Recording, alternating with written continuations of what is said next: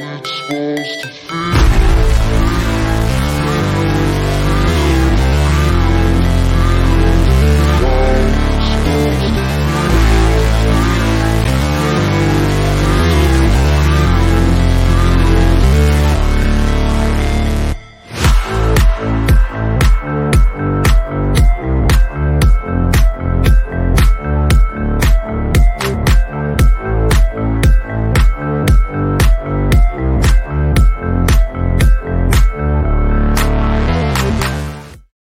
Yo, yo, yo. Welcome to welcome to Starbucks. I'm your host, Anthony DiNardo. With me, we got Jim Rosati. How you doing this morning, Jim? I'm doing all right. I don't know what's going on with our internet today. You're all blurry to me. I was going to say, I have a feeling I'm having an issue right now. Yeah, I think now it's You your were fault. earlier. Yeah. I might have to leave again. Yeah. If you leave, I can talk for a little bit, and then you pop Okay. back in. Yeah. So, yeah, good morning, everybody. Monday morning, Starbucks. Got a few things on the agenda. Pirates just lost their series over the weekend. So we're going to talk a little bit about a pretty hot topic, which is the bullpen pecking order. We saw Derek Shelton head to Robert Stevenson a couple times over the weekend. And there was some questioning of those moves kind of throughout Pirates Twitter and the fan base. So you have Robert Stevenson coming in, one-run games, both when they have a one-run lead. And you just took me off now. Now I'm back on. Now, you're all choppy still, though. Really? Yeah. Well, now you might be back. Okay. All right. I should be okay. I think I'm okay. I think we're good now. I can at least see you, and you're not like super blurry. Yeah. But no, I was talking about our first topic on the agenda is going to be bullpen pecking order, just kind of how we feel about them in general. But yeah, I guess before we get to that, everything going good with you, DiNardo, this Monday morning, other than your internet, of course. Now everything's okay. All right. Yeah, I think we're good. I think we're good to go. All right. Well, let's get into it. Let's get into our single shot.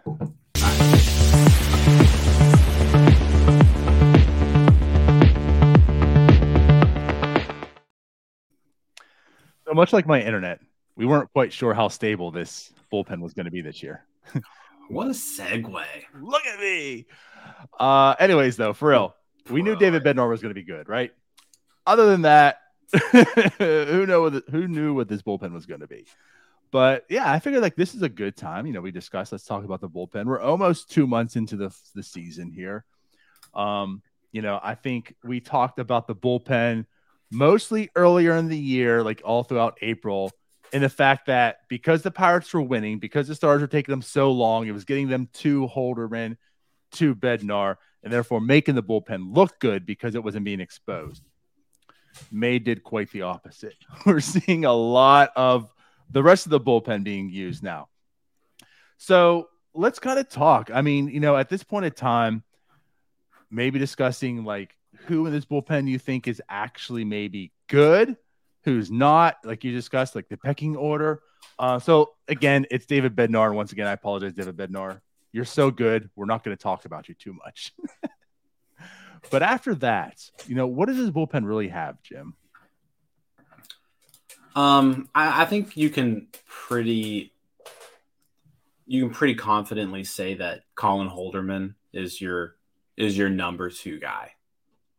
Just based off of this stuff and based off of what we've seen from him, I don't think you can have faith in any other reliever more than Colin Holderman. If we're kind of moving Bednar off the table, because Bednar is really good, right? So Holderman for sure is like that number two bullpen option that's out there. But then once you kind of move past Holderman, then it gets kind of interesting. I think you've got a bunch of names where you're not really quite sure where guys line up. And I think you can throw 4 people into that mix, really. And correct me if I'm wrong if you want to add anybody else, but you're on Bednar, Holderman, and then really it's who's better between Robert Stevenson, Jose Hernandez, Dowry Moretta, and Johan Ramirez. I think that's pretty much where you're at. It's not anyone else outside of those 4. But what I'll say is those 4 intrigue me. Coming into this season, Stevenson was a guy that, again, when they picked him up last year, who's a guy that intrigued me because that slider was so good. But everything else is who knows, right? But he's also coming out of Colorado, and we know how things are very flat in Colorado. You have a really good slider. Being in Colorado kind of mitigates that from being really good. So it was okay, is this going to be something interesting or not? Then he gets injured, and who knows, right? So coming into the season, I was kind of intrigued on him. Now, Moretta, I really wasn't at all. Johan Ramirez, whatever. Jose Hernandez, that we'll see. Did something happen? Yeah, your internet got all wonky again. Am I okay now? I think you're good now. You just had that robot voice for 2 seconds. Okay. But yeah, Jose Hernandez, maybe some intrigue. And honestly, at this point in time, I think all 4 are certainly intriguing. But I say intriguing because I'm not confident in either of them. They all have their faults. It's not like I'm ready to dub anyone okay, you're the 7th inning guy. Yeah. But they all have some they have some good pitches. They do, and something I just kind of want to point out here when it comes to relievers, we're dealing with pretty small sample sizes right now. First off, Yes, yeah, no Pirates reliever has more than 21 1/3 innings pitched, and that's Dwayne Underwood Jr. So we're dealing with basically, if you're talking about a starting pitcher, we're talking about 4 starts or less that we're judging these people off of. So kind of take that with a grain of salt. But I think one thing I want to talk about, and we saw Robert Stevenson kind of implode over the weekend, right? Just from a number standpoint, the ERA, everything looked good stat wise, but there were obviously some underlying issues there, and he's kind of self-corrected himself from just one weekend. But what I want to talk about more than anything is left on base percentage. I feel like when it comes to bullpen arms and small sample sizes, that sometimes can be a factor when is somebody overachieving? Is somebody set to regress? Is somebody set to maybe be better than they really are? Because for the most part, left on base percentages don't really vary all that much across baseball. Your left on base percentages when you're a pitcher, somewhere typically in the low 70%, right? That's just where you end up being, over the course of an entire season. And Stevenson, just letting everybody know, Stevenson going into the weekend, left on base percentage of 94.3%. Completely unsustainable number, and a number where as soon as you look at it, you're like, this guy's due for some runs to be scored on him because he's just been incredibly lucky so far. So Robert Stevenson, 94.3% left on base percentage for the weekend. That has since now corrected down to 78.9 just over the weekend. right. If you're looking at that number and saying, okay, who's next maybe to self-correct? Johan Ramirez currently is sitting at a 92.6% left on base percentage. So another guy where the stuff looks good, similar to Stevenson's, and the numbers look good, 1.69 ERA. But he's allowing too many base runners to have a 1.69 ERA. And eventually that's going to catch up to him. So that's kind of the guy who I feel like there's a lot of people who have some intrigue about Ramirez, and yeah, his numbers have given you reason to, but just keep an eye on him because that number looks kind of scary and means that he's kind of the next one to kind of blow up and give up some runs here. Not to say that you can't have a high left on base percentage, but that's typically reserved for really, really good pitchers. Right. And I don't think Johan Ramirez is in that category. But I just wanted to kind of point those numbers out. Stevenson was due for some regression. We saw it. And now it looks like Johan Ramirez is probably that next guy who's due for it. Yeah. No, I mean, you make a very solid point there. It's like the guy that has the 400 beta, right? Probably going to see some regression. He's probably not going to bat 350 the rest of the year. So, what is his hitter? So, yeah, very, very similar in that sense. Johan Ramirez isn't a great pitcher. He's not going to get you out in that sense to have the high left on base. But again, like stuff that intrigues me, right? Like watching him pitch, he's got some good stuff. Like I was talking a lot this week about talent, right? And like when you look at Johan Ramirez, you see some talent there. Now, is he going to put it together and be a good reliever? That's a whole other story. But like at this point in time, especially like from last year, even I'm way more intrigued about Johan Ramirez than I was before. And like when you look at his stuff too, like looking at StatCast, whatever, he has like 2+ pitches. His slider and his sinker are both rated positively as far as runs value, -3 and -2. And like you're seeing it play. Like when you watch it, it's like, oh, that looks good. And as far as Johan Ramirez, like the walks are not exactly where you want to see. Like that is the problem too. Like control 3.94 per 9. But like it's doable. I mean, he does strike out guys. He walks a little bit. It's not really allowing home runs so far this year. Like I'm liking what I see, and that's why I as well as you are putting him like in that mix. But again, so we're talking about like, all 4 of these guys. They're intriguing, but we're not real confident really in either of them. I don't know, like, so we're talking about pecking order. I'm not going to put him over Holderman, I think, at this point in time. I mean, honestly, my personally, who I'm going with right now is Jose Hernandez. Like, that's the one I think I feel the most comfortable out of those 4 with. Yeah, and that's what's kind of interesting is we just named 4 relievers, and the guy you're most comfortable with is the Rule 5 pick who's never played in the major leagues.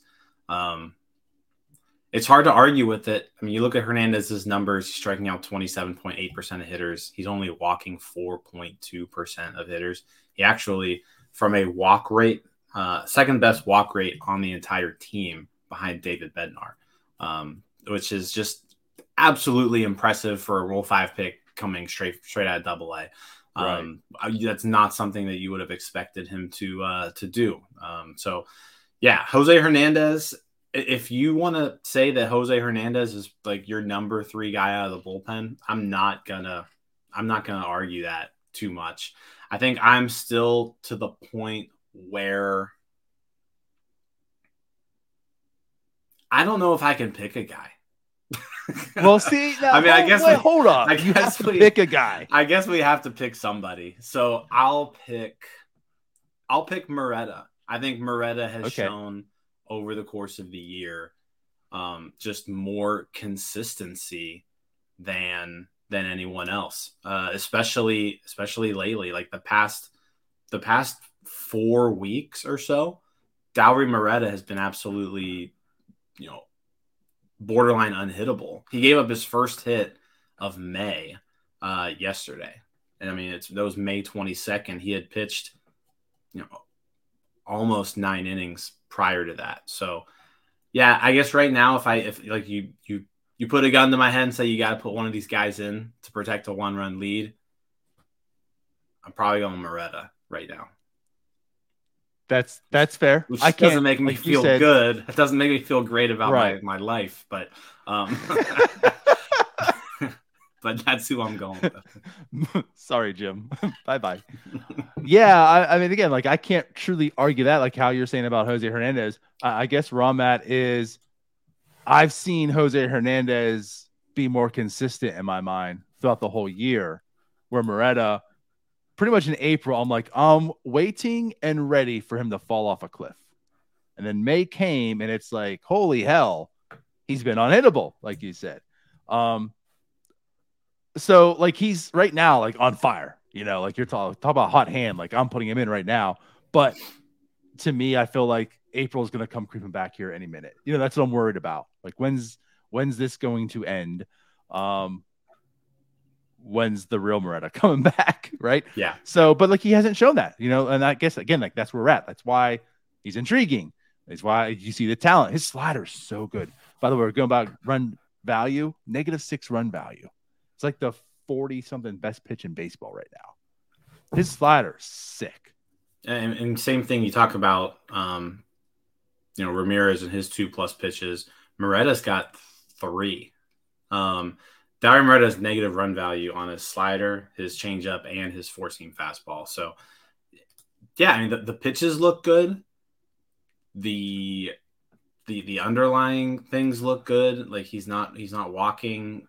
He's not walking. A ton of people. He's walking a decent amount, but he's striking out a lot of people, and he's not giving up hard contact. So, what's he doing lately as far as walks?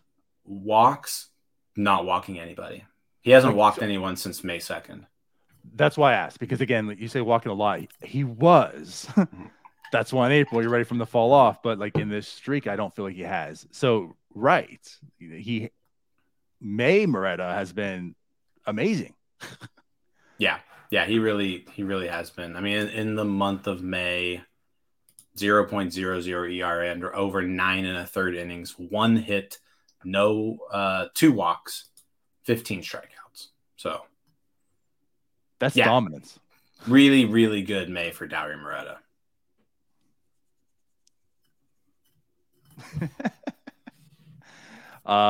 Can't argue that. Yeah.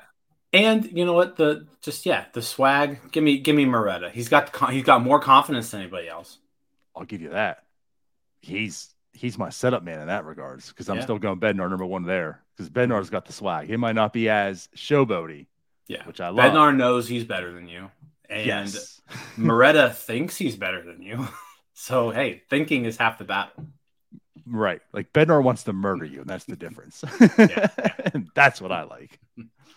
But again, like all these guys that we're talking, like the pitches are there. There's certainly a lot of intrigue. I want to see more, and I'm leaning towards like this Pirates bullpen is leaning towards like it could be good. There's parts there, a lot more than we thought at the beginning of the year.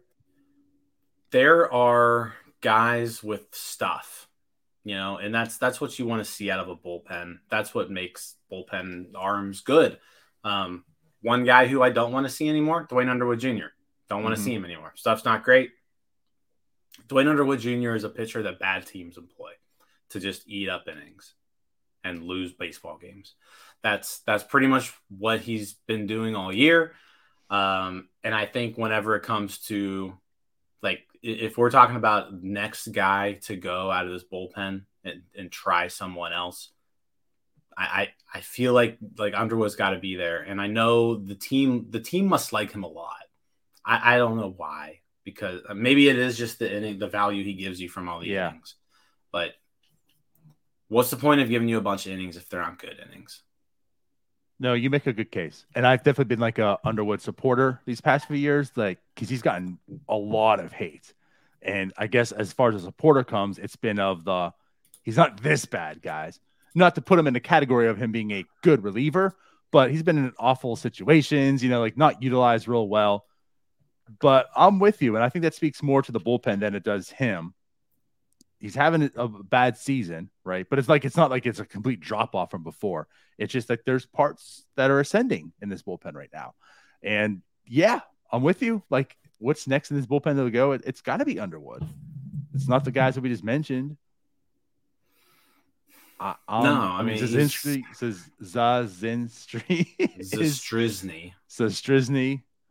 is still a lefty. I'm going to give him some opportunities here. Not that I'm like intrigued by him at all. Zastryzny sucks. Like, he's terrible. I mean, he's on the team because he can throw with his left arm. That's the sole reason. Sure, right. But yeah, like Underwood, to me, I'm ready to move on from him. He's got to be next in my mind. Yeah, I'm ready. I'm ready to move on. Give me. There are a lot of, and this is your word, so intriguing arms in the minors. Colin Selby had been looking pretty good before getting on the IL.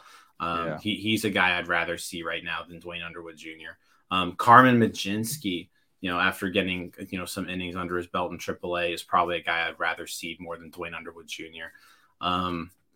Yuri De Los Santos also, struggling a little bit, but a guy that I'd rather see than Dwayne Underwood Jr. Now, like I said, Yuri De Los Santos, not deserving of promotion right now. He needs to get his stuff together in AAA before you call him back up.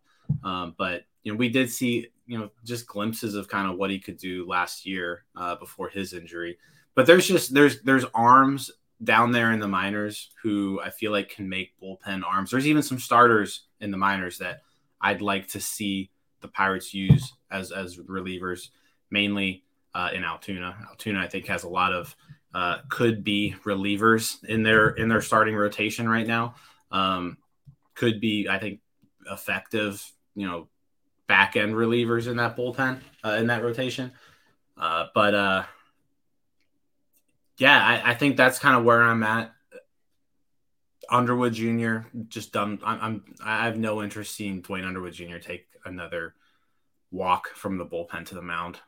No more. Like, give me somebody else. Anybody else. Right. Yep, I'm with you. Not to go too much longer with this. We thought we were never going to see him take the mound a couple of days ago with that injury, and it seems like he's fine now. It went from holy hell, he's getting Tommy John to no, I'm good. Put me in, coach. Yeah. So we might see him still, but at least good for him though. Also, he's okay. Yes. All right. Well, some bullpen talk. Pirates potentially having a better bullpen. Certainly have some talent in there, but more to see. Should we get into our second shot? Let's do it. Talking some prospects? Yeah.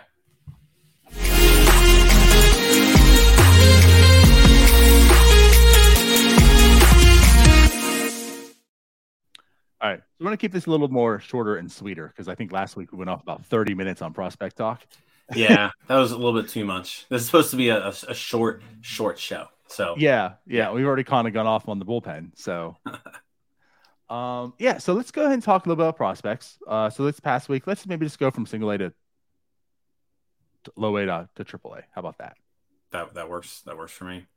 All right. Let's kind of just each bring one person to the table to talk about. Greensboro, you go first.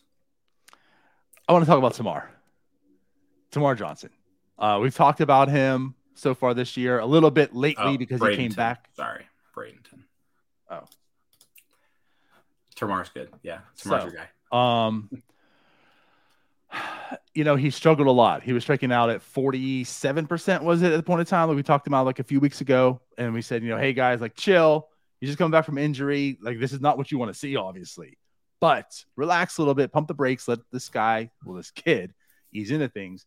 And he's starting to ease into things, Jim. So over this past week, he's batting .385 in 20 plate appearances, just 4 strikeouts, 5 hits, a double, a home run, one that went over the fence, by the way. Tamar Johnson's kind of coming back. So again, it's just a week. I'm not here to say, okay, he's the top prospect in baseball and here's whatever, but you're now starting to see that shift, right? Okay, the rust maybe is out from under him. He's now putting up a pretty solid season. We look at the numbers holistically. He's batting .267. So again, the strikeout rate's coming down now. Tamar Johnson's starting to kick up and show you why he was claimed by many being the number 1 prospect in the Pirate system. So big week for Tamar Johnson. Still continue to watch him, keep your eyes on him, but certainly an intriguing prospect.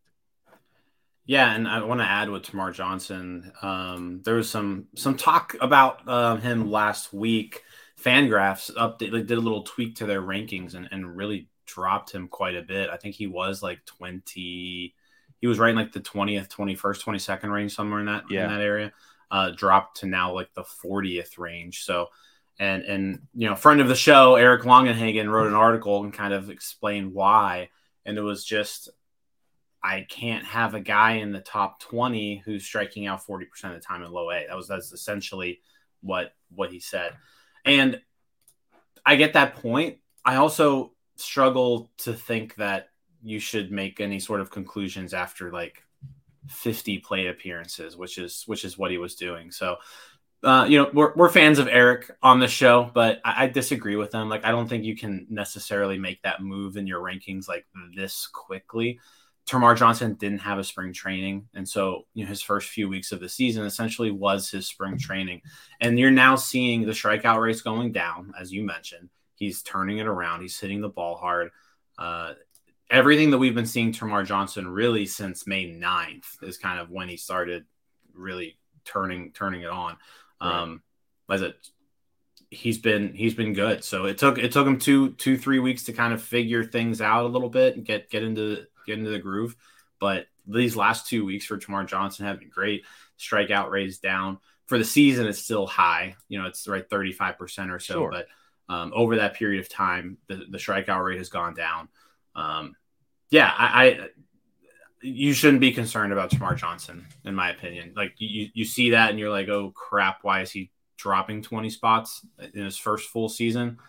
I wouldn't be too concerned about it, to be honest. Yeah, I'm with you. And I can understand like Eric's point. I mean, he dropped to 40th. It's not as if it was like the Henry Davis fall of grace. Mm-hmm. But to understand why too, like, to add context to it, like, he was injured. So I understand, like, I can't have a guy at number 20 who's striking out this hard. But like, also, I'll not, like, I understand a little bit that the reason why, and I'm not going to just make him fall off a cliff.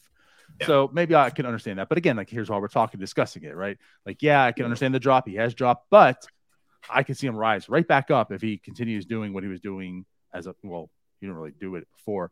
If he can do what he was supposed to do and projected to do the rest of the way, I'm sure we're back in the 20s in no time. Yeah. But yeah, I want to talk about Thomas Harrington as the guy I'm bringing to the table.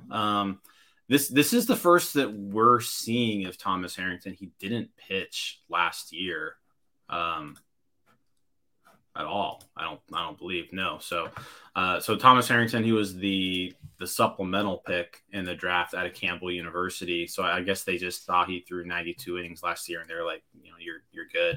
I think he had I don't know if he had some sort of injury or what. I'll have to kind of go further into that. But first season of pro ball for Thomas Harrington. He was essentially a first round pick, like a 36th overall pick in the draft. He has put up some pretty solid starts for the Marauders. This past week, struck out 9 in 5 1/3 innings. He has 7 starts on the year, 4 of which he is not allowed to run. So 4 scoreless starts so far for Thomas Harrington. The strikeout numbers are there. The walk numbers are fine. He's probably someone who, coming out of college, advanced for low A. Like, he probably should be in Greensboro. So I don't know quite how long he'll be in Bradenton, but so far he's doing everything that you want to see out of him. Yep. Cool. So let's move up. Let's go to Greensboro. I'm going to go and select Anthony Solomito. Big start this week. He's won. So, friend of the show, Eric Longenhagen, not too friendly with Anthony Solomito. Doesn't think he's going to do too well with that fastball and such. So, something to keep an eye on. Like, I've liked him as a prospect. I've liked him so far as a professional. This season I think has been kind of mixed a little bit, but it's been trending in the better direction. As of right now, he's got a 3.68 ERA, but it's a big start this week. So he went 7 innings, which was the most he's went all year. First time he went over 5 innings. So a big jump in that sense. 2 earned run, but just 3 hits, no walks, 8 strikeouts. So he had a really, really good start this week, which again has been like, you're seeing his ascension a little bit. Like, every start seems to get a little bit better. So a good big week for Anthony Solomito. I don't know. Eric doesn't like him. I get it, I guess, but he has added velocity on the fastball. He's still young. Like, I'm intrigued with him. He's looked pretty good. If you look at him just over the course of the season, he's been pretty consistent. He's at least put up good numbers throughout the year. He had one kind of blow up outing, but other than that, he's been fine. The issue that's kind of concerned me about Solomito is the walks. The walks are way up from where they were last year. Now his strikeouts are as well. But yeah, the walks are way up. So you want to see him kind of have a little bit more command. But you mentioned that start last week, 7 innings, 6 strikeouts, no walks. It was his first outing of the year where he did not walk a batter. So hopefully he can string a few of those together, because I think that's last year, just his overall command and kind of dominance of the Florida State League was pretty impressive at age 19. So he's only 20 years old. So from an age standpoint and where he's at, plenty to be intrigued about with Anthony Solometo. Right. But you do want to see the walks get a little bit more under control. So hopefully we can see another outing similar to what he had this week. Yeah, for sure. I definitely want to see him build upon this. And I feel like too, like the walks have been a little bit up there too, but a lot of it's skewed by like his 2 worst starts, and 2 worst starts was because of the command. I mean, the one he walked 4, gave up 4 earned runs, and then not this last start, but the start before, he gave up 6.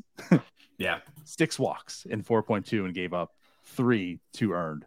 So yeah, I mean, outside of that, like the rest are kind of okay where he's at. And of course, this one was, really good in that sense.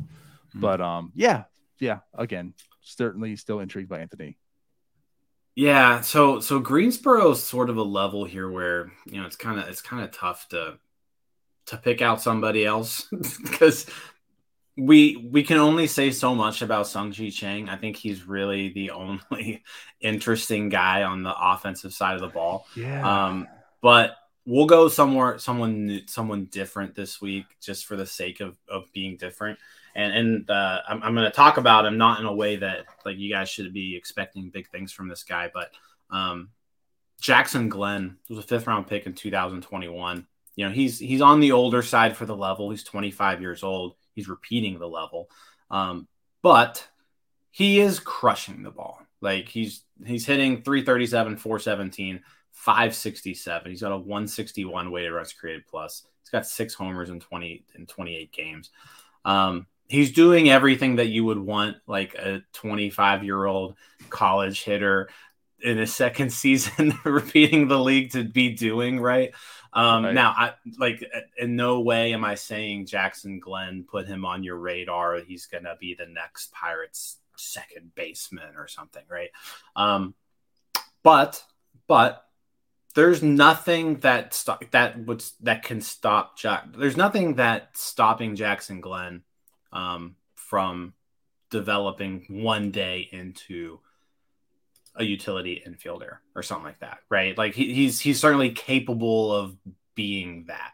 So not someone to get excited about, but like, hey, if he can hit his way through the minors, yeah, he's going to make his debut at like age 27, but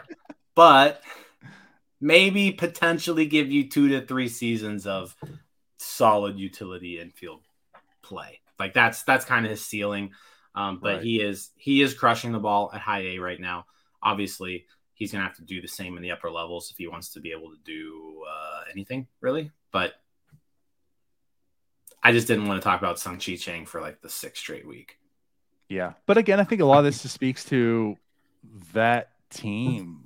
Like I understand like there's performance that's happening, but I don't think a lot, and you the same way, like I don't think a lot of it translates to actual majors and that there's actual intrigue with them. So like I'm not going to talk about Hudson Head like you're not. Just because and we actually talked about Hudson Head and Sammy Siani last week a little bit, but again, just 2 guys where are they more interesting than Jackson Glenn? Yes, but not by a whole lot. No. So anyways, I guess let's move forward. Let's go to Double-A. This is a guy I certainly want to talk about.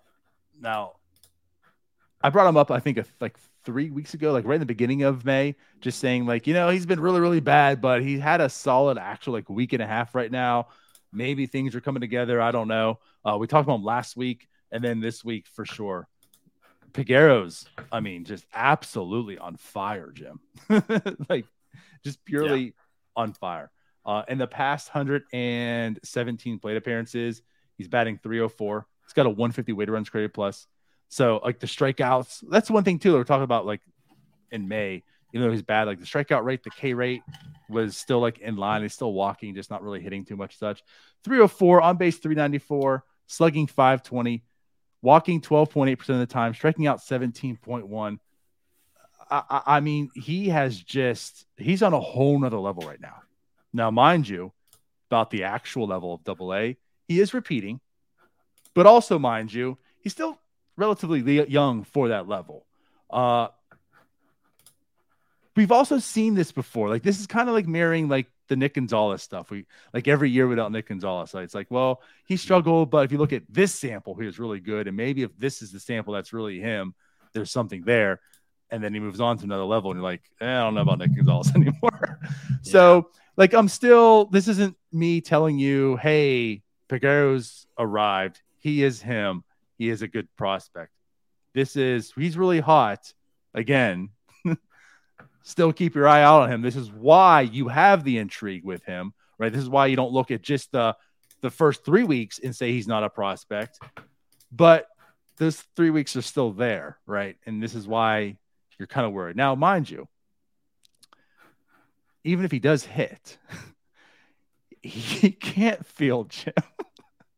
Now, I'm not saying he can't ever field him. Maybe there will be a day that he can, but that is still a real struggle. So I don't know where his fit is. I mean, we're seeing the major league product right now with a lot of guys who can't field, and Peguero's right there with them. So if his day comes to be a major leaguer, I'm not sure where it's going to be into the field, and he doesn't hit well enough to be a DH. So again, a la most of the Pirates prospects, the bat's coming alive though. So still, like, keep an eye on him. This is why he's going to be on a prospect list. It's why he does have intrigue, but he certainly comes with his issues. All excellent points that you made there. He's certainly somebody that you shouldn't have written Peguero off after last year. He's still just 22. He's got all the tools that you want to see in a shortstop prospect on the offensive side of the ball. He's kind of growing into his body more and more. But like you said, yeah, he's hitting the ball really well right now. He looks good at the plate, but we've seen this before, right? Like last year, I just pulled up April and May last year, Peguero hit 312, 341 OBP, 512 slugging percentage. He had a 129 weighted runs created plus. From June 1st on, those numbers changed to 230, 286, 319, 67 weighted runs created plus. So he was a completely different ball player from June on than what he was in April and May last year. So that's kind of the thing you got to look at now is, okay, he's putting together the April and May that he put together last year. Very, very similar. Right. He's actually, getting on base at a much higher clip now than he did last year. So the walk rate is way higher, which is good to see. But for the most part, he's following this path of what he was doing last year. And so now it's just, can you keep it up? Because last year he couldn't keep it up. So Peguero, can you keep it up over a full season? Last year, he also, it was his first really full season of ball. 2021, he played 90 games. 2022, he played 121 games. So he's just to the point where he's playing more baseball than he has before. So can he just do it over a grueling 140-ish game minor league season? Because last year he showed he couldn't. Like, he couldn't keep it up over the entire year. So can he do that this year? I think he's a guy that you probably keep him in AA for a while. Like, even though he's repeating the level, like, you want him to show that he can consistently perform at that level before moving him to the next step. The other issue is the Pirates, in the short term could really use a shortstop in the major leagues, but do you thrust Peguero into that role? Like, if he's able to continue this more, so there's some intrigue here because Peguero's on the 40 man, and the Pirates need a shortstop. Marcano's holding down the fort just fine right now, but is that going to continue? I don't know. If the Pirates need another shortstop, is Peguero a guy that you can count on? And right now, I don't think you can say that, but if he can consistently do this, then, then we're cooking with peanut oil, as they say. Sure.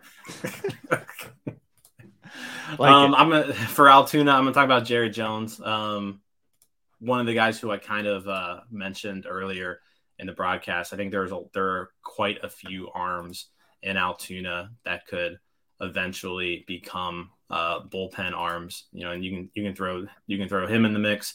You can throw Kyle Nicholas in that mix. You can throw Aaron Shortridge in that mix too. Someday. I don't. He's a little older. He's had some arm issues. Even Sean Sullivan, another guy with there are some arms in that Altoona bullpen where I'm not quite sure how they're going to develop as starting pitchers, but there are some guys to be interested in. Jared Jones, I think he has the most upside out of anybody in that rotation. And he's we saw him put up like Mickey Mouse type strikeout numbers his first year in Bradenton. They took a little step back in Greensboro, but still very impressive. The strikeouts are still there. Again, not as much as it's been in his past, but strikeouts are still there. 26.8% strikeout rate, pretty much right where he was last year. But this past week, he had 2 starts, started on Monday and Sunday. First start, 4 innings, 1 run, 7 strikeouts, 1 walk. Second start, 4 innings, 2 runs, 6 strikeouts, no walk. So for the week, 8 innings, 13 strikeouts, 1 walk. That's kind of where I've been most impressed with Jones is how he's done this each year.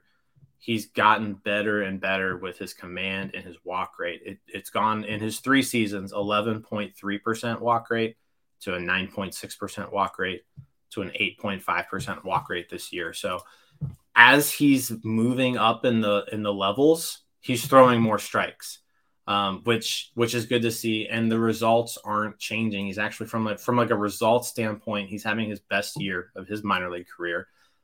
He was drafted as a very intriguing arm, power right-handed arm out of high school. So he's only 21 years old doing this at AA. Jared Jones is probably a guy where you could pluck him, and I'm like, he's a guy you could pluck from Altoona right now and put him in the bullpen. I think we're talking about him in our first segment. Yeah, and I think he could hold his own right now. Now, if you think he's going to develop into a starting pitcher, then you want him to develop into a starting pitcher. The one caveat here with Jared Jones is they are being very careful with him. His 2 starts this past week, 4 innings apiece. He did not throw over 60 pitches in either of those 2 starts. So I'm sure that's by design somehow. I don't know if they're going to just kind of gradually ease him into the season and just go a little bit more at a time. But he's only gone 5 innings once this year in his 6 starts. So again, is he a guy who you're just putting him out there for 4 innings at a time right now, just so he can get a bunch of experience? And then the plan is ultimately to move him to the bullpen. I think there's still too much upside to give up on him as a starter, but the stuff is really good. And he would make for an interesting back end bullpen piece, and he could probably do it right now. For sure. Yeah. But the walks is something that's really standing out in my eye. And again, with the Peguero talk, 21 turns 22 in August in AA. So he's got the youth on his side too. So he's developing nicely, as we'll say right now. Yes. Let's move on to Indy. And in Indy, I want to bring up Endy. And because I think there's something not to debate, but he is the top prospect in many people's eyes, if it's not Tamar Johnson. And right now, if it's not Henry Davis in your eyes. But he is in AAA. He's the catcher. You would want to have seen him producing, and he's the guy coming up here that you're arguing about, not so much Henry Davis.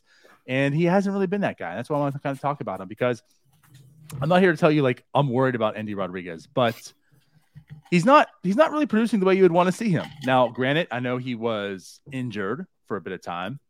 Was deemed he's fine. doesn't seem to be too fine. He was out for a little bit of time, came back, but like he's not really producing well, you know. And what I want to say is like since the injury coming back, he's only batting 212.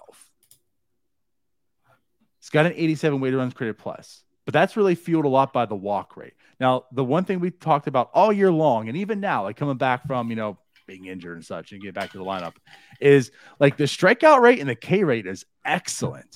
The guy is not striking out at all. I mean, he's making contact with the baseball. The guy has a great eye. He's walking, and he's walking even more. So like before the injury is like a 9% walk rate, which again, good.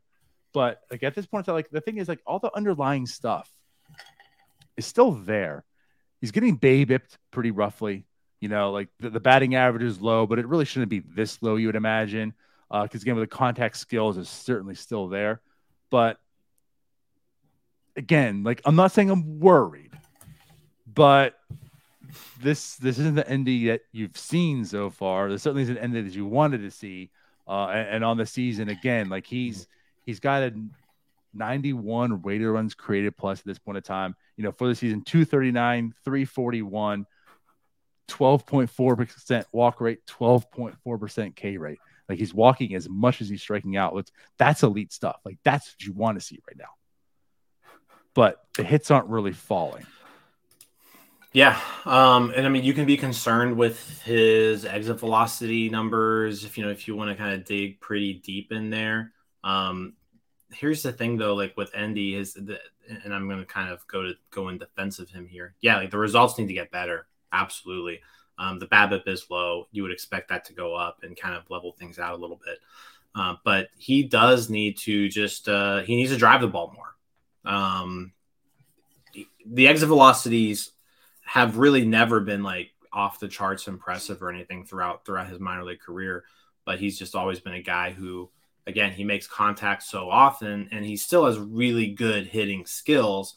He just doesn't hit the ball super hard. Like right. Like if we're talking, like if you look at someone like O'Neal Cruz, who just blisters the baseball every time the bat connects, like that's not who Endy is. Endy's more of a guy who can hit from both sides, put the ball in play, and just like kind of one of those like professional hitter type guys, right?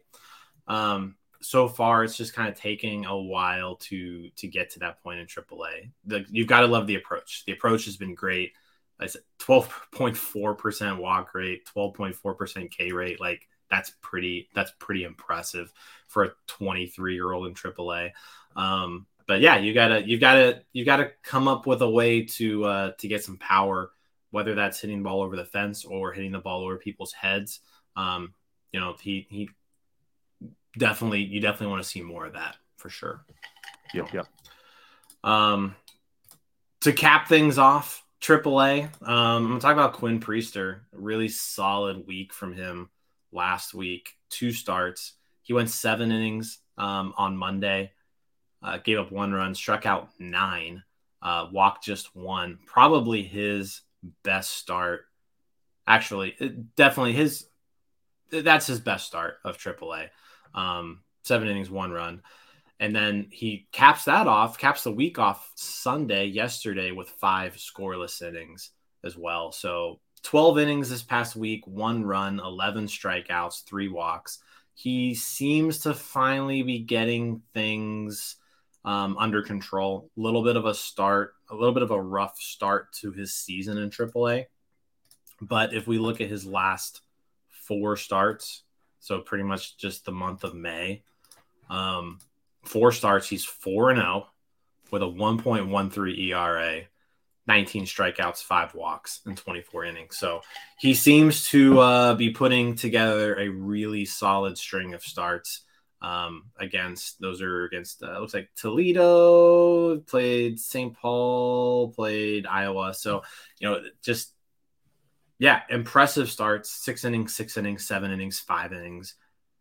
He's looking more and more like a guy who's going to be a major league starter. He's kind of always seemed that way. He's someone with a pretty high floor. I don't see this guy not at least turning into at least a back end rotation arm, and you hope that he can be more of like a number 3 type of guy. But yeah, so far he seems to be adjusting to AAA. Obviously, you're gonna give him some time there.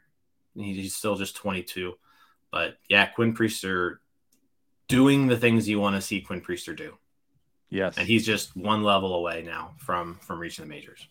Yep, things you love to see. That's exactly what Quinn Priester is doing right now. Luis Ortiz, I felt like overtook him in the sense of like who's closest and maybe the most intrigue. Luis Ortiz, of course, is in the majors in the second go right now. But Quinn Priester has now turned it on. I think he's getting back on that watch now of like, listen, this is why he's a legit prospect, and keep your eyes on him because like last year was kind of mixed, right? I think there was a lot of excuses of the performance wasn't truly there, but here's why you kind of like him, and like coming into AAA that still kind of remained, and these past 4 starts have been like, oh yeah, remember we said this is why. So I love to see it. Keep building upon it. See where this goes. I think that's pretty much sums up our prospect talk. So let's get into this upcoming series versus the Rangers.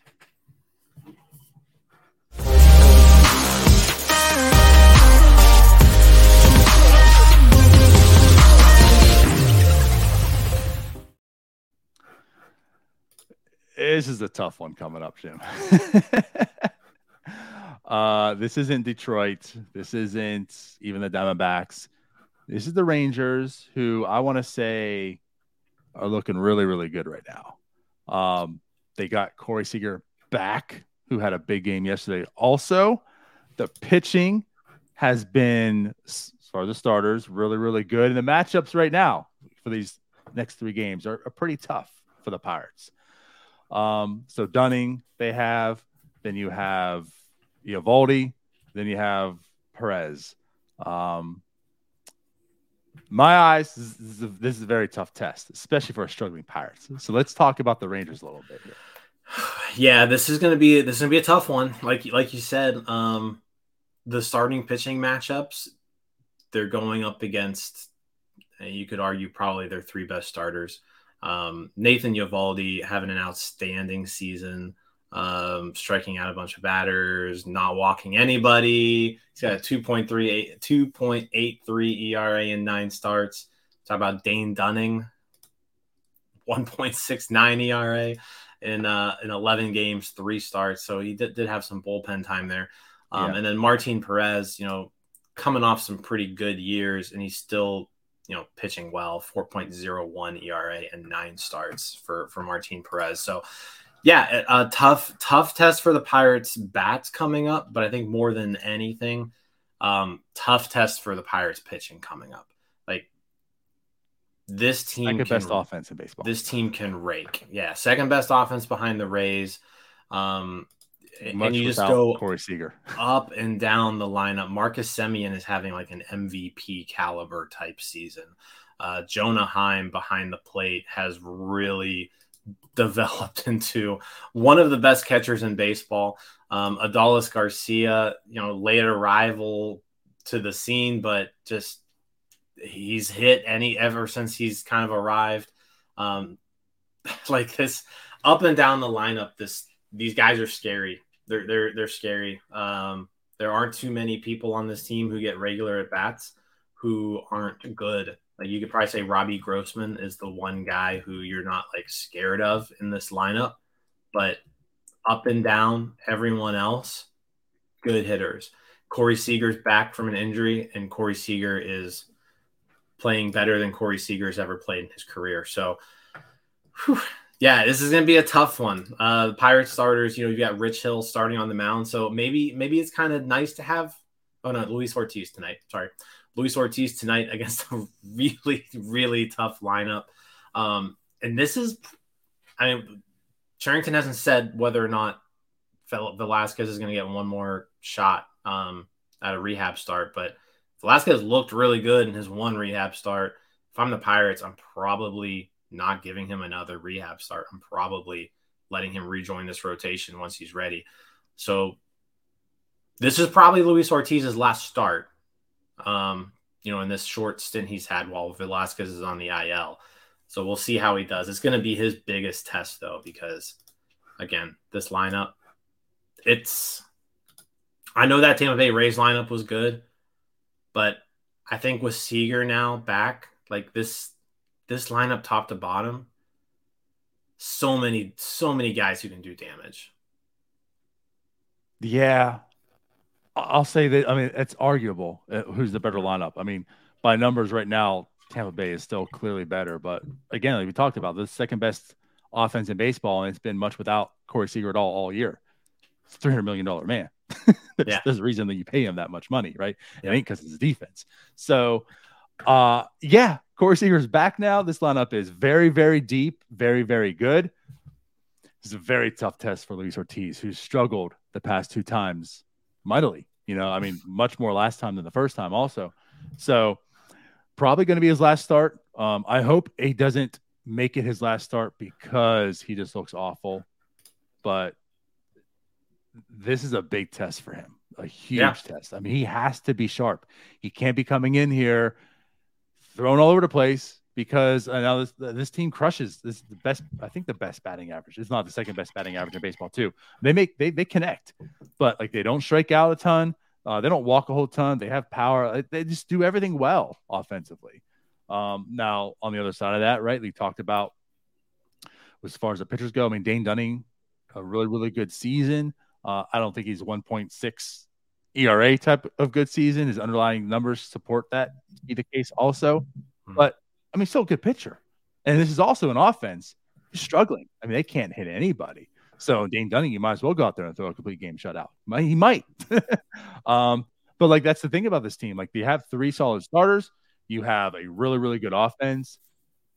For them, the bullpen, kind of a bit of a challenge. Not a great bullpen. They have, to me, the Pirates, right? We talk about the intriguing guys. Like they have a really, really good 9th inning man. And then after that, it's kind of like, I don't know. So like, I think really honestly, like the Pirates have to do something they just haven't done in a long, long time. I mean, go back to April, how many times they scoring in the first inning, right? They're getting out, jumping out to a lead right away. Pirates have to do that. Like they have to find a way to get to these starters and get to that bullpen. Because I think that's the chance for them to succeed. If they can't, it's probably lights out. And if it's like a 1-run game, like this can't be like how the Diamondbacks series was. I mean, yesterday it kind of opened up, right? But like it can't even be a close game because that could be a 2-run shot in the 8th inning and boom, your lead's gone again. Yeah. No, this is a team that I agree. Like you've got to figure out a way to get to the starting pitchers, and that's going to be tough because the starting pitchers are pretty good. But we've seen the Pirates do it, and we've seen them do it over the last week. Like they got to Eduardo Rodriguez, they got to Zach Gallen. So they're going to have to come out with performances like that to win some games this series. You hope that they can at least take 1 out of 3 here, and they are at home.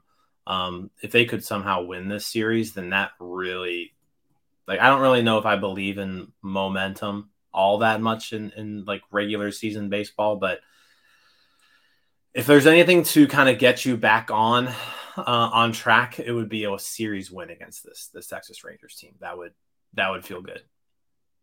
Yeah. Well, they don't have any momentum right now. So if you do believe it or don't, they don't have it. So it'd be nice to get it.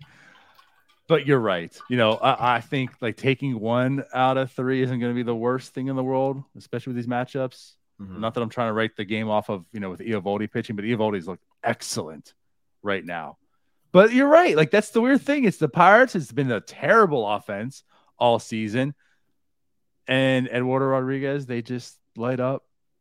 Zach Gallen, they really light up. So I don't know. Maybe they're just bored. Maybe the competition hasn't really been there. Just like, I'm too bored.